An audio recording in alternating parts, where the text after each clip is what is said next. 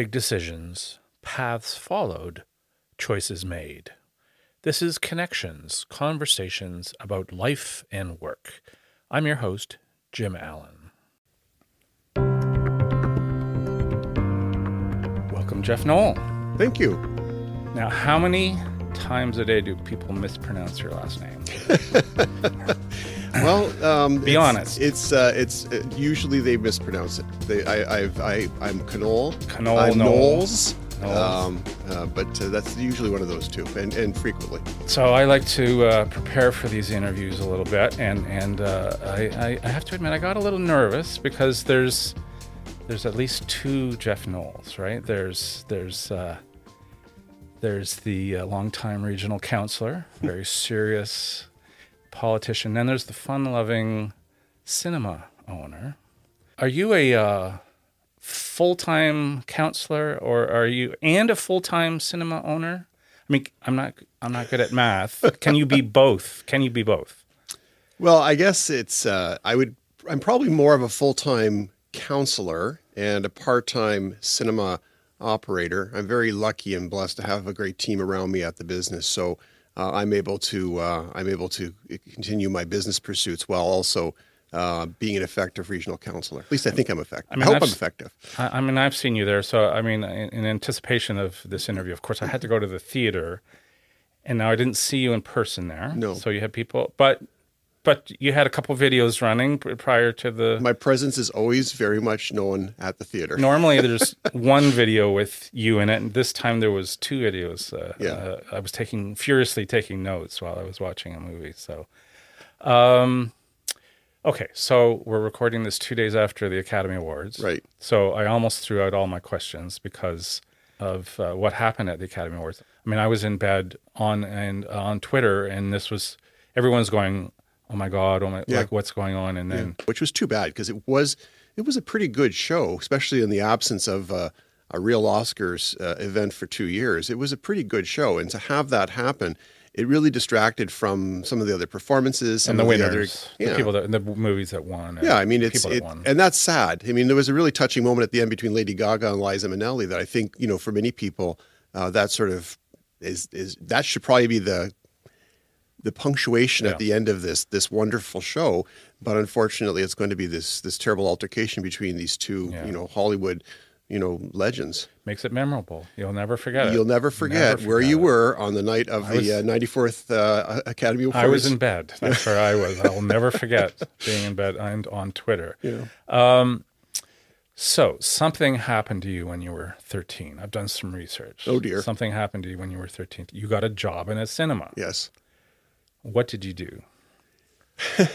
Well, it's an interesting story because I had been hanging around a local movie theater, I guess as a mascot for a while.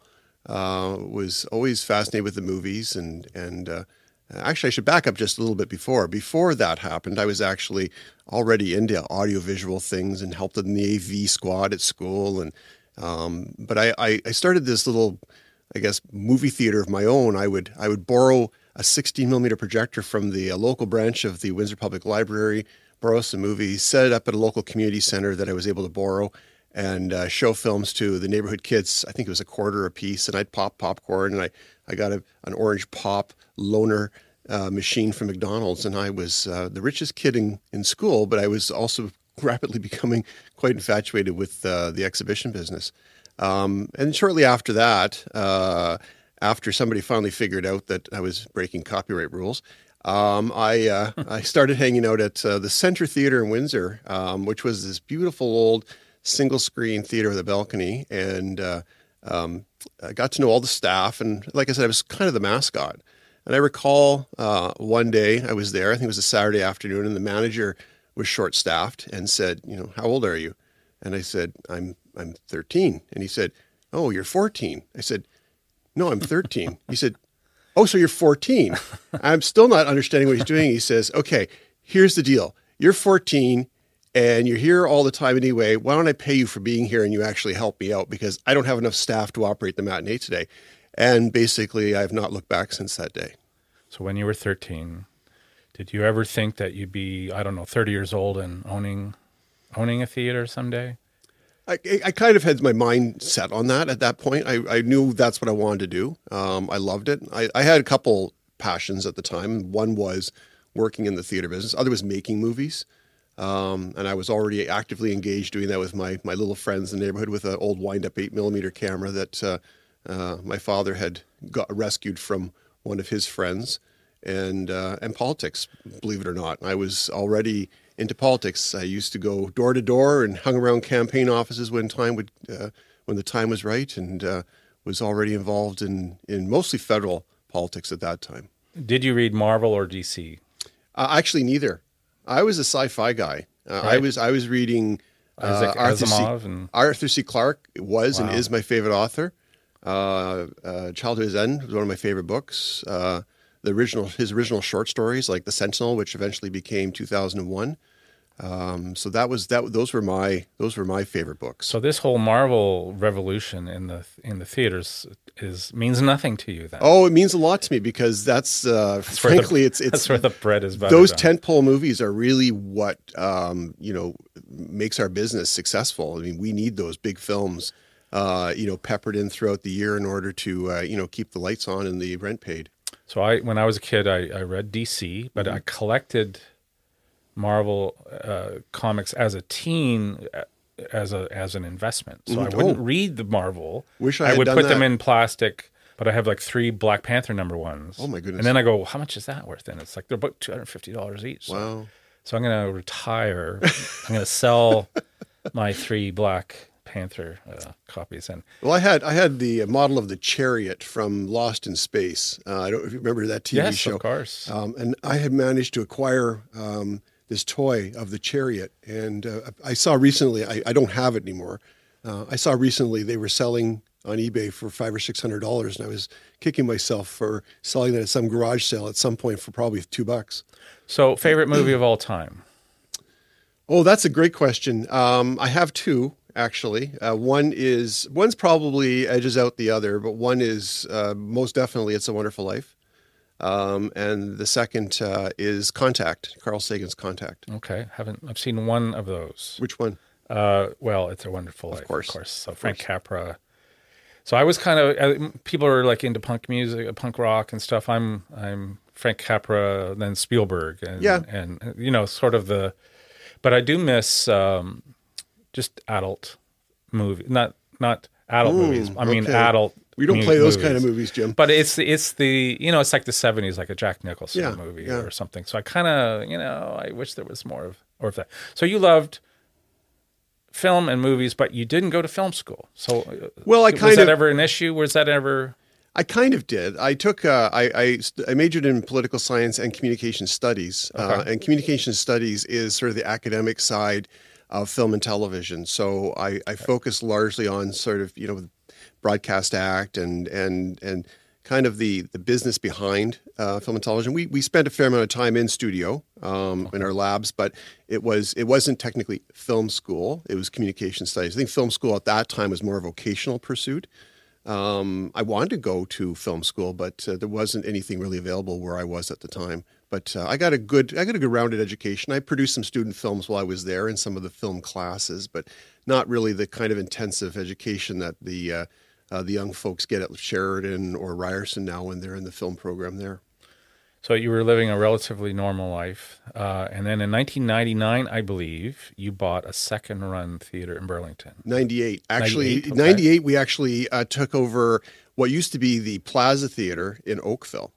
It had been closed years before by Canadian Odeon. When Canadian Odeon was acquired by Cineplex, they had, at that time, during that period, they had this twin-screen theater behind what was until a few years ago the Shoppers Drug Mart at Kerr and Spears, right next door to where our current location is. Okay.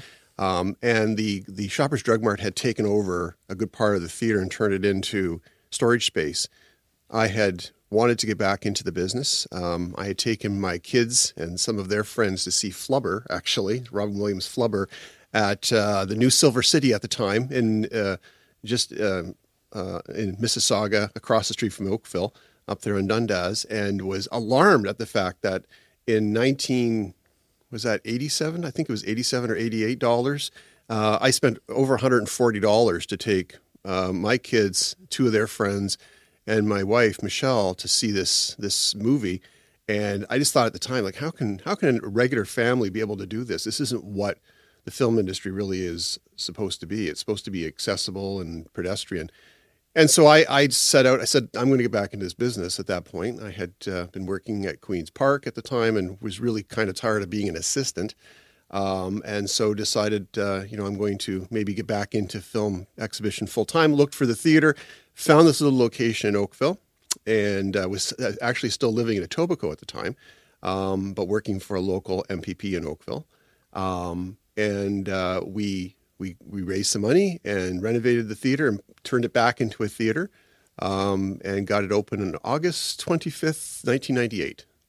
Okay, so this is Oakville. This is Oakville. Yep. Okay, so some of my googling is inaccurate. Your Googler might be broken. Well, I'm going to have to get a new Google then. But the 1999 theater was Burlington. Okay. We actually at one point had 3 locations.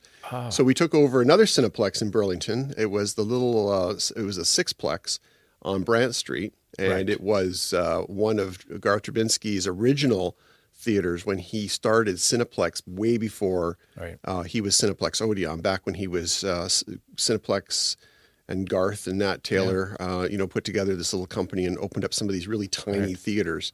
So that we picked up that one in 99, and then later in 99, we also picked up a theater in Mississauga, the Central Parkway Cinemas. So then in 2012, 2013, they were no longer going to allow you to run 35 millimeter prints. Right.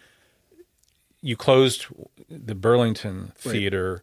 Then you were forced with a huge expense to renovate really the Oakville theater and turn it all into digital. So that was sort of a fork in the road for you, I guess. Well, it was a fork in the road for us, and it was a dark time for independent theaters. I mean, Right. to just as a slight bit of background, independent movie theaters are few and far between now. It's become a very difficult industry to work within, mostly because of the way that films are distributed across North America. Big chains seem to have the monopoly, and even more so in Canada, because we only have only have one now, but we used to only have 2, and they generally split up the film. So being an independent meant you had to have a niche, or you're playing second run, or you were lucky enough to be in a smaller community that was distant from a larger one where you could play first run films. So it's difficult to be an independent at all. When the industry makes such a wholesale change as converting from traditional film to digital, there was a huge capital cost that went along with that, because all of the projectors had to be changed out, the sound processors had to be changed out, all of that investment that we had in the projection booth with 5 screens in Oakville and 6 in Burlington, we basically faced extinction, just like a lot of independent theaters failed at that time. So we chose to close Burlington because they were very small auditoriums, and it was very difficult to justify $100,000 per auditorium. Not that we had $100,000 or $600,000 sitting around to convert Burlington, but to convert that theater would have been way more than what it could have generated in revenue. So the lease was ending. We chose to end it at the end of 2012. And in 2013, we struggled through with Oakville with the expectation we probably had 2 years before the change was going to happen. The studios pretty much changed their trajectory because almost every major theater was either they had completed their transformation or they were close to doing that. So they moved their date up. So we were actually at a point in 2013 where we weren't able to play some of the biggest films of the year. Like one of the biggest movies of the year that year was Despicable Me. It was a huge animated success, but it was only available digitally. We couldn't get a 35 millimeter print. And so we were missing playing some of the key tentpole films that year, and it was really starting to hurt. It was October of 2013 that I decided that was it. I'm packing it in. And this is quite a fascinating story, and there's an intersection between my favorite movie and this story, and I'll tell you in just a moment. But I decided I was going to just pack it in and focus on my political things. I had had a great run in the exhibition business, but there's just no way we could. First of all, we didn't have, Oakville was going to be well over $1 million to do the conversion because of the size of the auditoriums and a number of other issues, but it was going to be a very big expenditure, plus making up for the losses that we had incurred up to that point, because it became very difficult even to get people into the theaters when you didn't have a fully digital complex. We had one digital projector we'd been able to scrape together the money for, but we still needed 4 more. And so we said, that's it. We're going to close it down. And I remember sending a letter out to our big mailing list and to my friends and family and said, we're going to do this the right way. We're giving all of our staff notice. This is notice to our staff. This is our notice to our customers.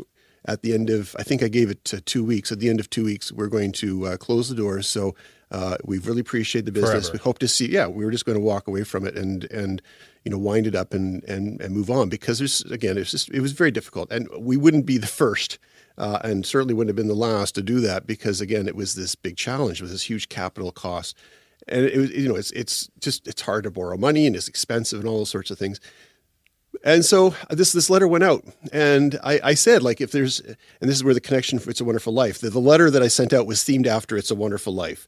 And I sort of made the comparison between, George Bailey contemplating his life and said, like, if there's a Sam Wainwright out there, right. We'd love to hear from you now, or forever hold your peace.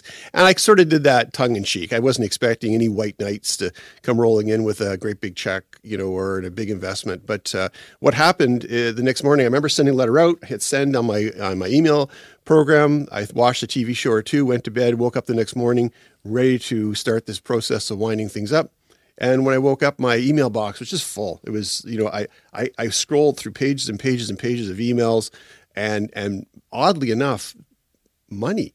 People had been sending me money. They just like voluntarily started sending funds and said, you have to survive. You have to keep the business going. This is what I can afford. I can give you $50. I can give you, $25, $10, $100, $2,000, $1,000, and it was incredible. And I was speechless, and I knew that it was a very nice gesture, and it was very welcome, but it was not really what we needed to survive, because a couple $1,000 wasn't going to save the day. But the thought was just like I was overwhelmed with emotion and gratitude and everything else. So I sent another email, and I said, "Gee, this is great. Thank you so much. It really makes me feel great about the time we've invested in the community." But it didn't stop. And 48 hours later, there's $50,000 sitting in PayPal. And I was like, how is there a way I can make this work? And then I got a few more emails. And I think 3 individuals contacted me and said, I'm applying for the job. I'm paraphrasing, but I'm applying for the job of being your Sam Wainwright. Sam Wainwright, can I come by and see you? And so I sat down with 3 individuals that had a fair amount of money available to them, or had little investment groups behind them. And sure enough, one of them, 3 separate people, not connected. One didn't really want to go through with it, because I think at the end of the day, they thought maybe it was a little bit too risky, because at that point, it's not charity. Now it's a serious investment. And then it was down to 2 people. And then one fellow, David Jenkins, just had such enthusiasm for the business. He was a customer. He was, he had very similar viewpoints to mine, and had this kind of, attitude, and this kid-like attitude about our business. And so I linked up with him, and he had this little investor group come together, and they shored us up. And between the capital that we raised from the community and the capital that our Sam Wainwright came forward with, we were able to buy the equipment we needed and carry on, in our business. It was not easy, because we still had a lot of, revenue to catch up on because of that terrible 2013 year. But we did, and we were able to put the equipment in. We got new seats. We renovated the lobby. We put in some more offerings in the snack bar. We added pizza, and we've made the experience much better. We rebranded. We got away from the old Encore brand and moved to our corporate name, which was always Film.ca Cinemas. And so we said, hey, let's embrace the new e-world. And so we actually turned our corporate name and our URL into our company name, and that's where we landed, and that's where we are today. So I'm going to inject a little levity into the proceedings here. Sure. Before getting dark again. But, oh, dear. So true or false? I have 3 true or false questions for you. True or false? Is the Jeffyverse is a real thing? in my own mind, maybe, but yeah, okay. I had to explain that joke to my wife when we went to a movie the other day. And for those listening, you're going to have to go to more movies to figure that joke out.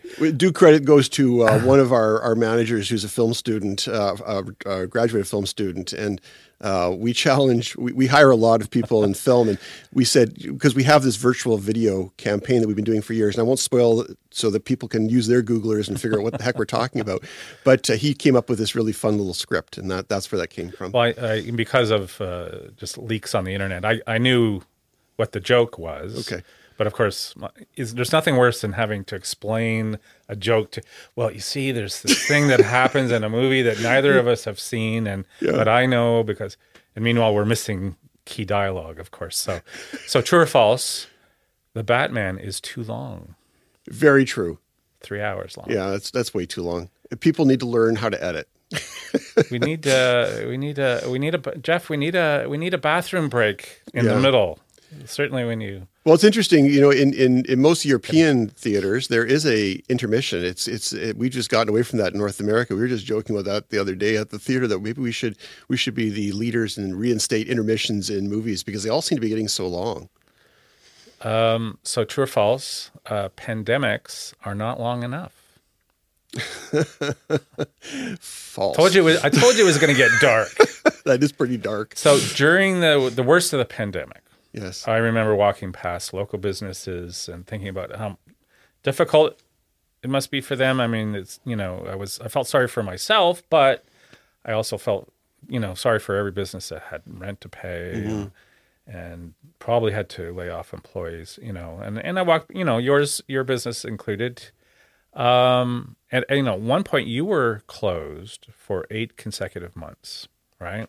So, what was that like for you? I mean, it's not an easy.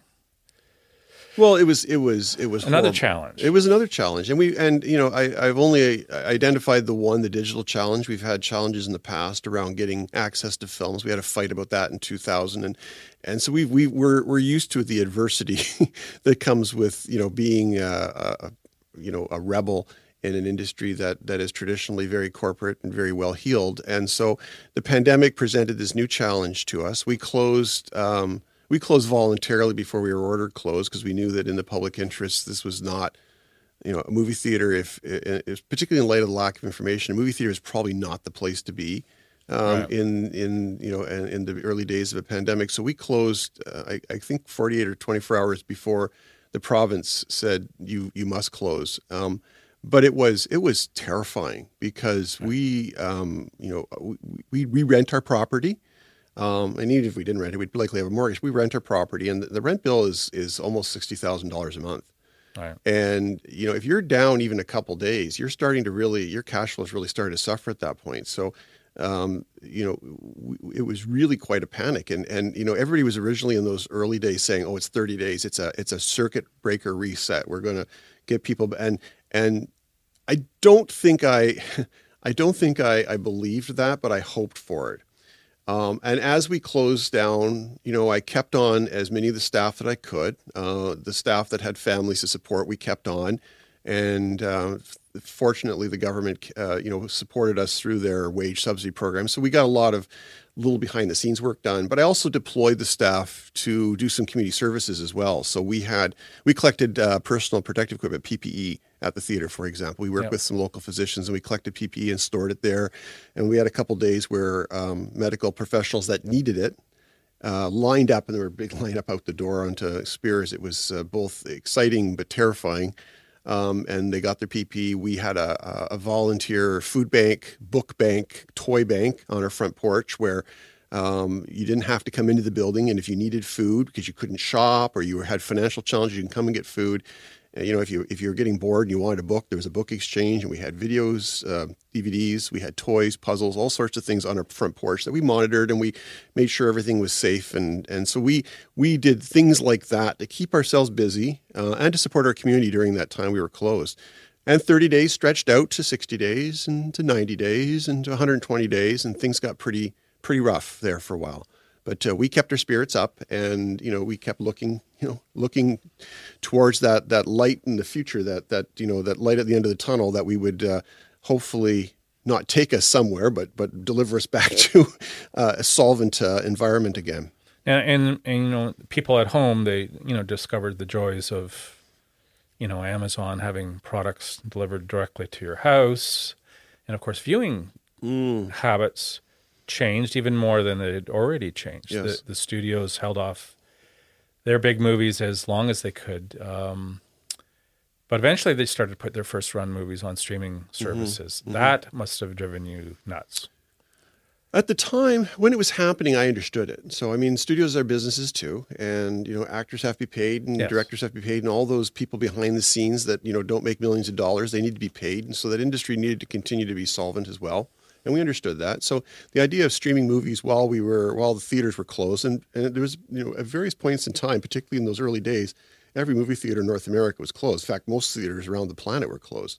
So there was no outlet for films other than through digital means. And so I understood the studios wanting to put films onto digital platforms. It made sense. And I think it was a way to keep people entertained as well during a very difficult time. They needed that outlet for entertainment. What happened is that the studios really liked digital streaming, and they were discovering that it was a very lucrative exercise, particularly when they owned and operated their own streaming service. So it wasn't as if they were cutting a deal with Netflix and sharing the revenue. Disney had, fairly recently launched Disney Plus, and they discovered that if they put their films directly on their own platform, they keep 100 cents in the dollar instead of splitting it with a distributor and splitting it with an exhibitor. As we opened, we had a brief period, as you recall, in our pandemic sojourn, so to speak, where we were able to open for a while.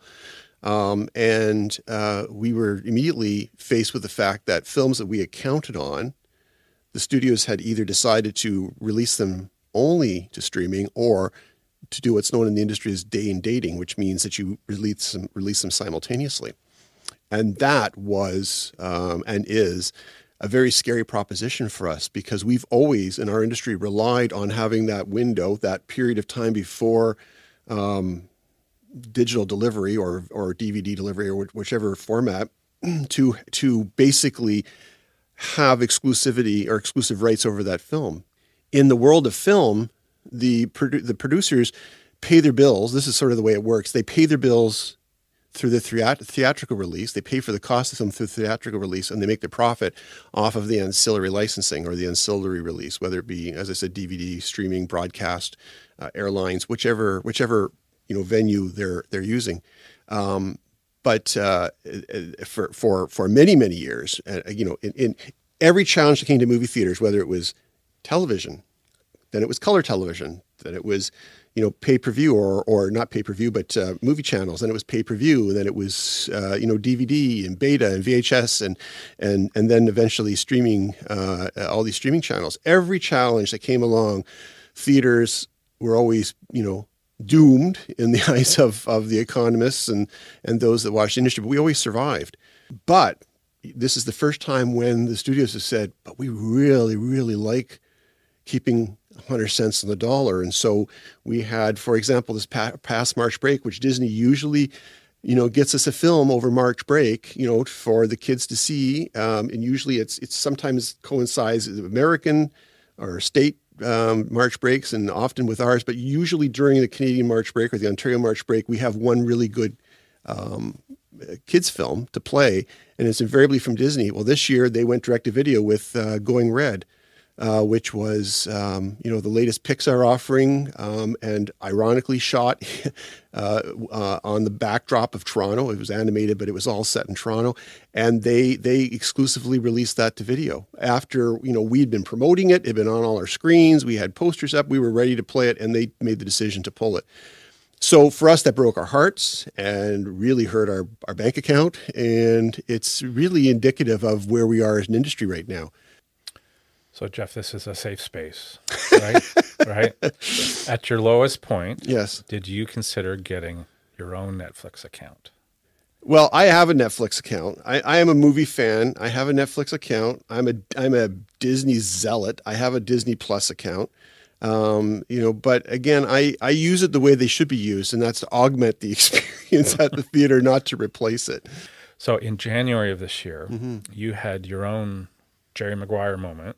Where you published an open letter to the community, was in the local paper as well.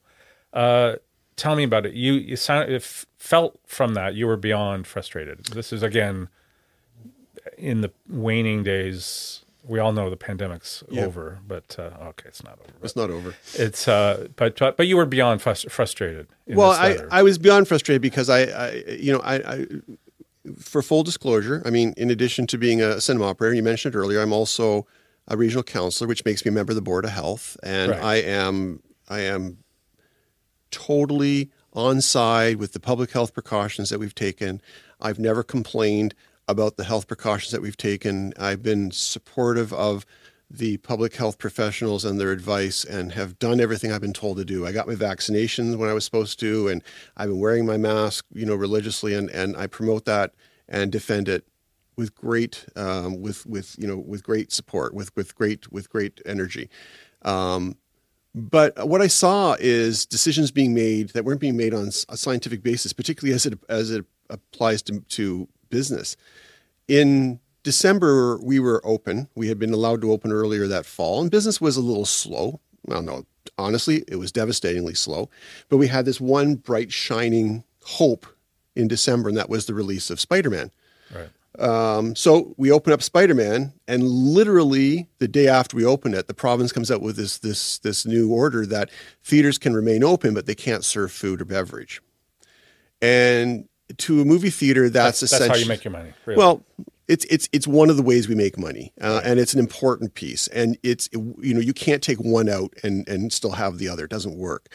You need really great films to bring people to buy food, and you need food to bring people to the theater. And so we were basically told you can operate, but you can't sell food, and you can't consume food or beverage in the theater. So you can't even allow your customers to bring in their own food.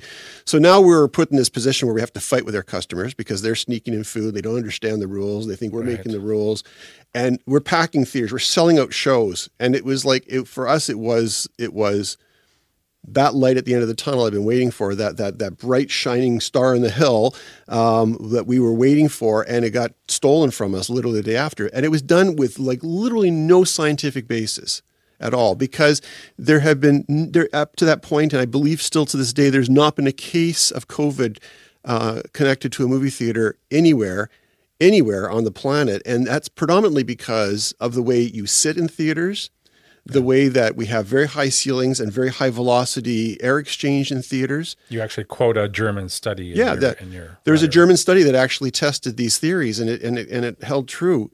I mean, and not to mention the fact that we as an industry have been very vigilant about maintaining cleanliness standards way beyond what most businesses do in terms of, sanitizing seats, using aerosolized disinfectants and such in order to not just talk about it, but to actually do something about it, to do what it takes to deal with the contact issues and such. So for them to turn around and say, for the province to turn around and say, you can operate, but you can't sell food. It's sort of like saying to the Maple Leafs, you can play hockey, but you can't use sticks. I mean, that's essentially where we were. We had, and that's where the letter came from. It was very frustrating because we really expected that we were going to be able to, start to rebuild after the devastation of the pandemic occurred, and it was just taken away from us. And so, we had the Christmas season to make a lot of money, which is one of the key seasons of the year for us. We live for Christmas, March break, and summer. Those were our biggest periods. So we'd already lost half a summer, and even the half a summer that we were allowed to operate last year was only okay. And because we were able to open late July and into August, there wasn't a lot released. Plus we were fighting with the studios about getting films. The fall, when we were allowed to reopen, there's no real business in the fall. We had James Bond, which was great. But we were really banking on that Christmas. So when they took it away from us, that's when the frustration hit across the board, across Ontario and in other jurisdictions where they did the same thing. And so that's when we really started to hammer back and say, listen, like, we've been here for you. We support what you're trying to do. We will take reductions in capacity. We will do whatever you want us to do, but please do not take away our ability to generate revenue, because we are essentially subsidizing every ticket that walks in the door if we can't sell food.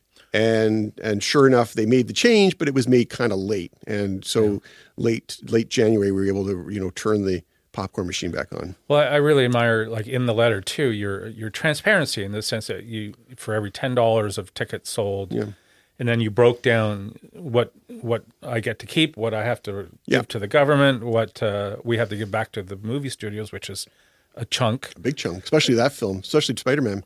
Yeah. Oh, so it's different film to film. So they know it's a hit, big giant hit, and they want to make their money back. Mm-hmm. I mean, are you hopeful for the future of in-person cinema in general? The jury's out. I mean, I think that the audiences are willing to come back, and we've seen that when we have great films, the audiences come back. The real issue is going to be around the studios and how the studios are going to continue to control films, control the flow of films. We need family films. Like we're opening Sonic this coming Thursday. And if you're watching this, in repeat, it's April 1st, 2022 we're talking about, or March 31st, 2022. But that's really the first big family film that we've been able to play. And that's and the pent up demand for that family film is huge. Like, we're booking birthday parties and we're getting all kinds of interest in pre-sales and tickets. But it can't be the exception. It needs to be the rule. We need to have more family films, and we need to have more adultish films, not adult films. Not adult films, but adultish films. The crowd, the films for the 35, 40 plus crowd, we need those. And we need, of course, the tentpoles are always available to us because that's where they make their bread and butter. But without getting back to a sense of normality or a normal releasing pattern, we could be in trouble, as can the whole industry. And we're pushing back as hard as we can to try to do that. Now we're trying to find pivots. We're trying to pivot our business to find new ways to generate revenue and to excite people about different offerings. But that's a hard slog. You know what I miss, though? I mean, I went to a movie the other day, as I think I told you, but it's the trailers. Mm-hmm. And it's those surprise trailers. Mm-hmm. So, and one was Elvis. I go, Tom, that's Tom Hanks in it. So this is going to be good. That's like he's probably going to be good. Yeah, Tom Hanks usually equals good. Yes, yeah, and then the other one is a movie that the studios have held back, which is Top Gun. Yes. Right? Yes. And there's all these in the trailers that you're going, there it is. It's Top Gun. First time I've seen any of it. And if there's all these in-jokes referencing back to the first movie. Mm-hmm. Again, I have to explain it to my wife what the jokes are. They're playing volleyball shirtless on the street. It's on the beach. It's hilarious. You don't get it. Okay. Are you looking to forward to a summer of Top Gun? Well, I mean, this is one of these tentpole movies, and a movie like Top Gun is the movie you have to see on a big screen, because the aerial acrobatics, Tom Cruise with a shirt on, all those sorts of things, you have to see on the big screen. Maybe I could do without Tom Cruise. Yes. Anyway, those are the tentpole films. So yes, but one film is not going to make our summer. You need a series. You need basically a film every week that opens just like over the Christmas holidays that has some kind of mass appeal. And particularly during the summer, you need family-based films. Now, Disney just on the day of the Oscars confirmed that Lightyear, which is the new animated backstory about Buzz Lightyear from Toy Story, apparently it is coming to theaters. We felt that it as has become the Pixar curse, that Pixar was going to release it like they did with Luca and they did with Going Red. We thought they were going to end up turning around and releasing that direct-to-video, but sure enough, they've confirmed it's going to be in theaters in June. So that's very good. So I won't say quite that I'm fully convinced we are on the mend yet, but there's some good signs. There's life in the carcass yet, and so that's kind of a gross analogy, but it's grim. Yeah, it's a little grim, but it's been a grim period for us. But but it is entertaining. I think that there's the very good possibility, and there are some glimmers of hope. That we can return. again, we've survived as a business since the days of the Depression. And, when every other business failed, the one business that stayed alive during that whole Depression period were movie theaters. When the war came out, movie theaters became, World War II happened, movie theaters were the places people got their news, and they raised money for the war effort. When TV came out, theaters were doomed, and sure enough, people were still running back to the theaters. When all the digital delivery of films came out, not only did people still go to movie theaters, but more money was generated for the film industry to produce bigger and better and more films. And so there's always been this risk and recovery wave that we've seen historically for almost 100 years now.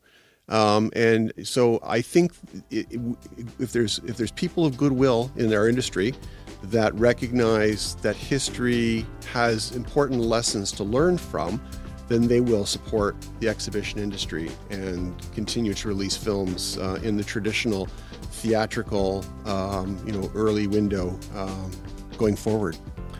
Well, I'm rooting for you. Thank you. Thanks for your time, Jeff. Thanks for coming by. It's been a pleasure. It's been great to talk to you, and thanks for the invitation.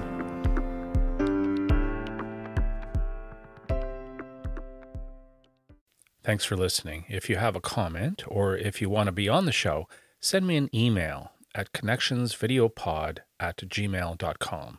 And please subscribe.